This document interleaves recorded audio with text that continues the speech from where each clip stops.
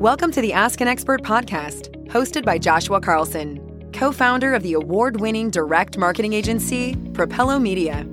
Ask an Expert is a show of candid conversations with proven business and thought leaders, talking about real problems, and more importantly, about real solutions you can use to benefit your own business. We hope you enjoy the honest and organic nature of each guest's conversation. So let's jump right in. Hi, and welcome to another edition of Ask an Expert. Today I'm going to be speaking with Heather Anderson, who's the former executive editor at Credit Union Times and is now the lead principal at Oasis Marketing. Heather's going to share some interesting insights about what's happening in the credit union space and about what they can do to help rebound quickly. Let's get started. Hey, Heather, thank you very much for joining us today. Oh, you bet, Joshua. It's my pleasure. Cool. So let's get started. My first question here is, a lot of people have been working remotely, have been forced into it overnight.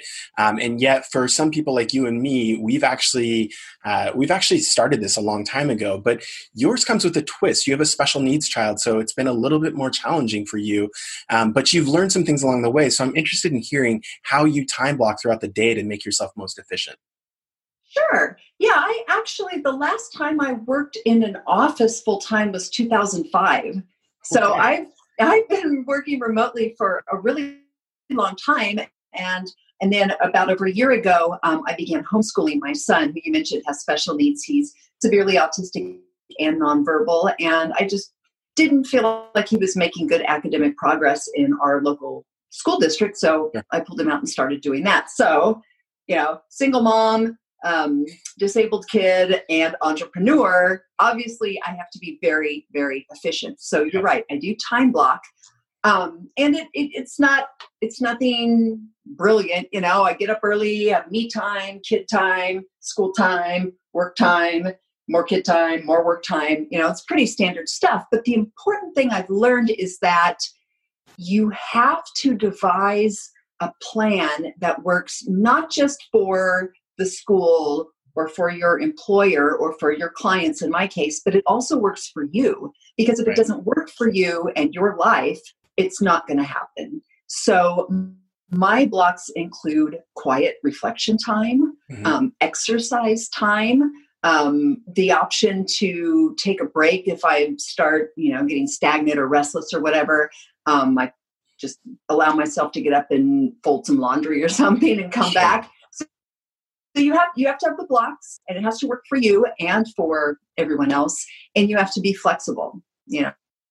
Some days it's just not going to happen, and you have to be willing to go, okay, well, that's not going to happen today, but I'll keep on with my plan, or I'll adjust my plan as needed. And you just have to create kind of a new reality and let go of that very regimented office task-oriented way of doing things. And if you're an entrepreneur like me, you might have some focus issues. So there's all sorts of nifty little tools you can use. This is a little block timer that I have. Yeah. And when Pomodoro technique. Yeah. So then I just, give myself a little tool like that to stay on task. That's perfect. I found that really helpful myself. I'd heard about that technique a long time ago, but once I started being remote, when it's just me in the office, definitely time blocking and using that tool to keep me on focus for one task at a time was a huge kind of game changer when I actually did go remote. So, yeah, the pendulum is kind of swinging back away from multitasking. It used to be you have to multitask. Now you have to focus. I think a blend of the two really works best for working from home and certainly being an entrepreneur. Totally agree. Okay. So my next question here is, the former executive editor at Credit Union Times, you have a very authoritative view over what's happening in the credit union as well as banking space. What are the most immediate challenges that you're seeing facing them today? Oh my gosh. Credit unions and banks are getting hammered right now because they're employers, right? So they have to keep their employees safe. They have to deal with absenteeism, all those things. They're retailers. So they have storefronts, branches that are considered essential businesses. So some of them are open, some of them aren't. They have to, figure out how to deliver curbside banking, that sort of thing. And they are financial institutions. And so there is so much going on. They have regulatory pressures. I have here a 3-page document from the NCUA, the Federal Regulator for Credit Unions, which is basically the FDIC for credit unions. And there's just like 1,000,001 questions that they're asking. And they're important questions. But, what percent of staff can no longer work due to COVID? What percentage of the credit union's field of membership is comprised of members from an impacted industry? I've worked for 2 credit unions, First Entertainment and Sky One, entertainment industry, airline industry, crushed right now. Yeah, right? Without question. So if that's like all of that's a lot of concentration risk right there. Cash, liquidity, loan forbearance, tracking programs offered to members to assist, allowance for loan and lease losses. I mean, with 20% unemployment we're looking at, the loan losses are going to be astronomical. And they're trying so hard to modify loans for people to give them tools and solutions and things, ways that they can maintain their credit and not default on the loans, but still put food on the table. Right. It's harder than it sounds. A lot of consumers say, well, why can't they just not make me pay for 6 months? Well, that's an asset. And so you have to write it down if you don't pay, or you have to figure out some way to make that work and satisfy the regulators. So I honestly don't even know how the CEOs and executive teams and employees of credit unions and banks are holding it together right now, because they just have so many things coming at them. So I would say right now, the big thing is just keeping their head above water.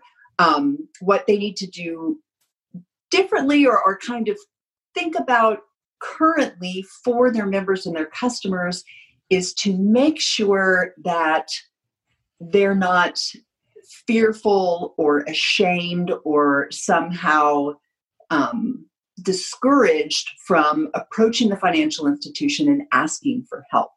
I've seen a couple of articles on LinkedIn about this lately, and I think it's really intriguing.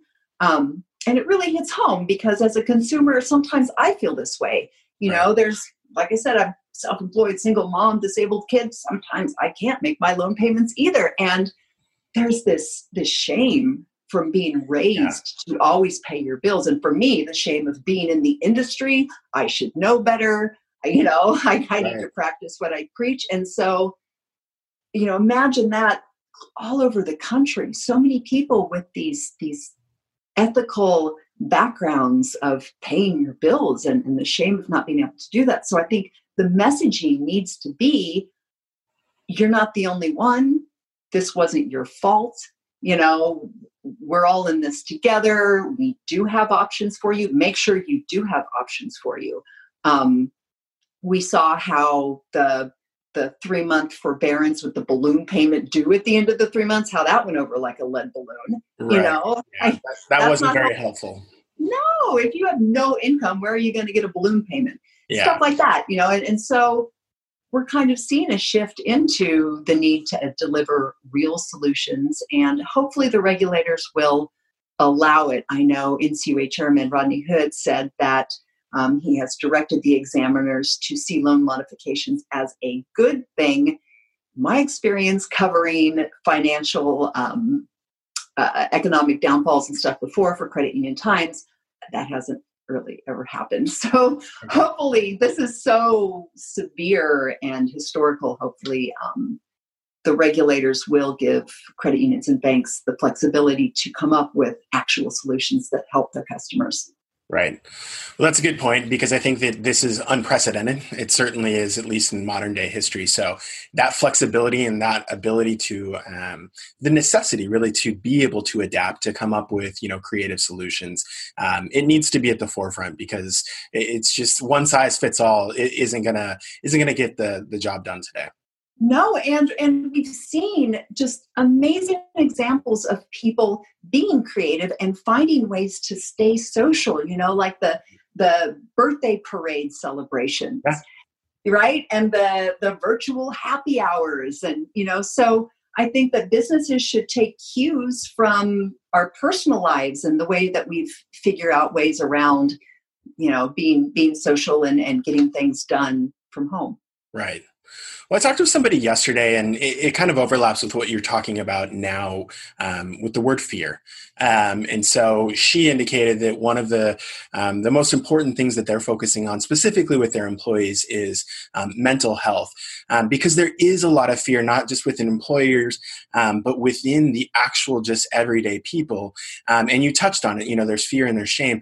What do you think credit unions can do to help overcome or break through that fear with people that are facing real challenges? But how do they actually bridge that gap to overcome that fear? Communication. Okay. And,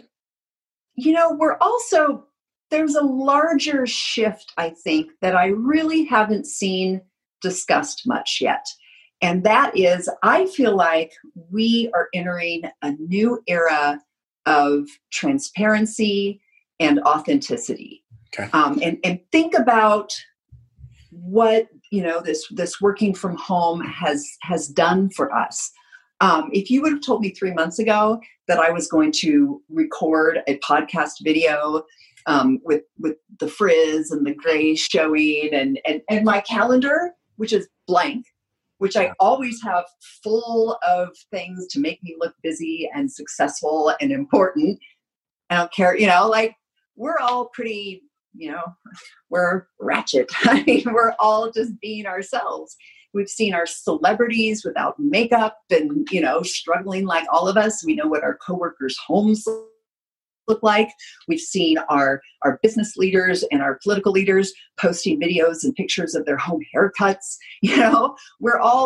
Things are becoming more real. And we had gotten into this kind of Kardashian world where, all of the Instagram accounts were curated with the filters and, all of that stuff. Sure. That's kind of fallen away. I haven't used my Instagram filters in weeks. Right. I'm just putting up pictures and I'm focusing more on the content than the appearance, the substance.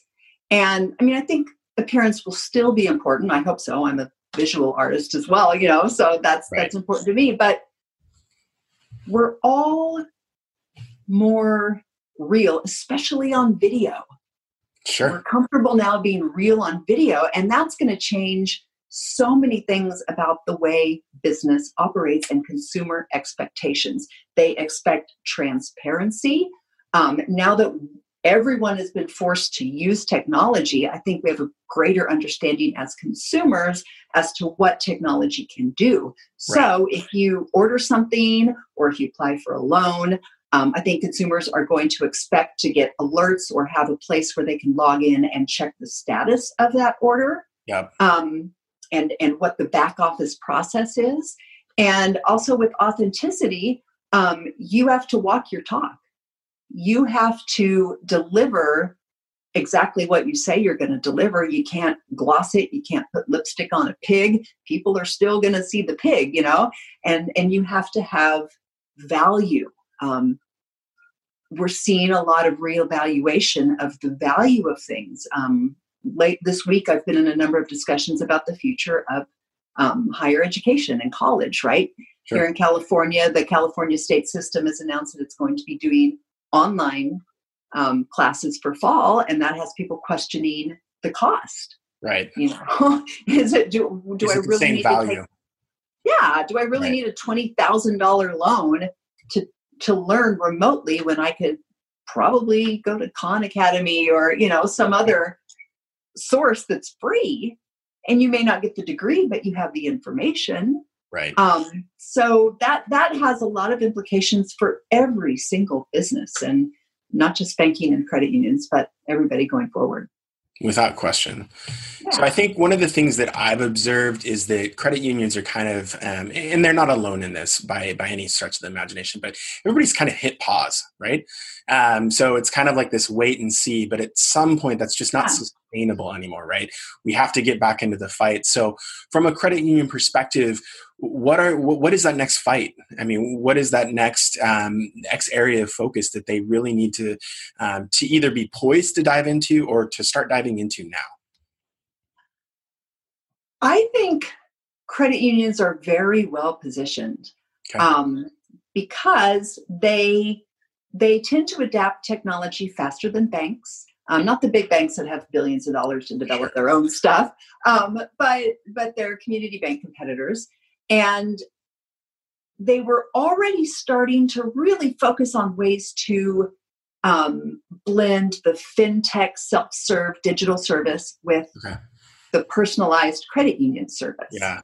And so I think that going forward, there was already all of this focus and chatter on the user experience. Well, that's going to become even more important, but you still have to find a way to serve, the market of one. And there's some great technologies out there. One of my clients is Pop.io Video Banking, and they're doing really well because they can provide a complete branch experience, everything but cash. I mean, they have like workflows, they support e-signatures, e-docs, you can verify identity, you can screen share, all these great things. It's not just Zoom. And so, that's kind of one of the things that credit unions need to think about. Okay, how can I replicate that branch experience where it's a true two-way collaboration? Right. The representative is able to pick up on emotional cues as well as, listening to the words, and maybe even find a way where someone can call in using their mobile phone and a mobile app and get their favorite teller or their favorite representative, right? Like my dad always goes to the same branch and works Kelly. Kelly's my girl. I always go see Kelly, and it's just to get his $100 in cash every week, to take home for hamburgers and stuff. But he trusts Kelly. Right. And we all have our person or our restaurant that we like that's, owned by a family or whatever. And so you have to put a face-to-face personal service on technology. And since credit unions have always focused on that, I think that they can survive and increase their relevance as we move forward. Well, that's good, because I have been thinking a lot about how fintechs are perhaps more advanced or positioned more readily to adapt to kind of this new environment. And you mentioned one, the company that you're working with, it's rooted in video, right? I know that telemedicine is huge right now because hospitals, contrary to popular belief, hospitals are actually at like all-time lows right now because people are staying away. And so the emergence or the availability of telemedicine has actually opened the door for people to get triaged, to have communications with medical professionals to tell them, hey, it is safe to come in. You do need to come in, or no, you're fine. Here's what we're going to do. Banking, I'm glad to hear, because I do feel like video we've all been thrust into video. Yeah. But it's like, how do we continue to use this moving forward is really the big question mark, as social distancing starts to limit, but there's still going to be a fear as far as my personal safety. Do I really want to go into that establishment? Even though I know all of these credit unions, they're stepping up to the plate and they're doing amazing things, from, distancing and markers and screens and, disinfectants and overnight cleanings, but there's still going to be a big populace that's not going to want to step into a person-to-person retail environment. And I do think that video is interesting, and I'm just curious to get your insights on that. Yeah, we've been hearing over and over again that video is the new thing. Video is the new thing, and it just wasn't really happening. And I think one of the reasons was apprehension on the part of people to be on video. They don't feel comfortable. But now we have the authenticity, right? Right. I mean, we've seen everybody at, their fabulous best, and I mean, we're even open about, our alcoholism during this. I mean, it's crazy. The authenticity is just shot through the roof. And so that really paves the way for more video usage. People are going to be comfortable with it. All generations are going to be comfortable with it. Sure. That the grandparents, the only way they've seen the grandkids is on video. They've had, they've taken iPads and Zoom into rest homes, so elderly people can visit. And Pop.io found this also. I've done, some research and written some papers for them, and they assumed that the big users would be the younger generation, right? Millennials and Gen Z are the ones that have the mobile phones and like to do their banking with mobile. But what they found is that it's really appealed to people who are retired and have a hard time leaving home, who've lost mobility. Okay. It's been wonderful for the disabled population. It's also been great for parents, people like me who have a kid at home and it's kind of hard to get the kid into the branch. They've also seen a lot of banks and credit unions using it to comply with regulations that require positively identifying the customer. Sure. So that's another thing. Facial recognition, we have that. That's available now. Right. Even you were talking about medicine, that telehealth is going to be more than just describing your symptoms to a nurse. We're going to have, some way to read your health. Right. Yeah. Biometrics. And so I think it's just going to explode, and we will still hopefully have that personalized service. It'll just be delivered electronically, especially for those, as you mentioned, that are just not going to want to go out and have that face-to-face service. Right. So what I'm hearing is definitely a lot of challenges, and no doubt credit unions are experiencing those today. But likely with those challenges come tremendous opportunity, right? And, as a society, we've definitely pivoted the way that we communicate with one another. And we've gotten through this awkward phase, and we've gotten through this pretentious, to your point, I've got a facade and this is the special me, and we're just who we are. And so I think that the combination of those factors does lend itself well to what you've said, which is credit unions are a little bit more progressive than your traditional, local bank. And so hopefully, they take this opportunity to be innovative and to put themselves in front of potential members and show that just because it's a new world doesn't mean that they can't have a improved solution. Oh yeah, I think it's a very exciting time for credit unions. They started in the Great Depression. The only thing we have to compare to this right now, is the dawn of credit unions. Right. And they were known for giving the single mom the $500 loan to get the washer and dryer. And I think we're going to see more of that and more solutions to keep people away from payday lenders and, the businesses that do help with those small dollar loans and stuff, but rip people off.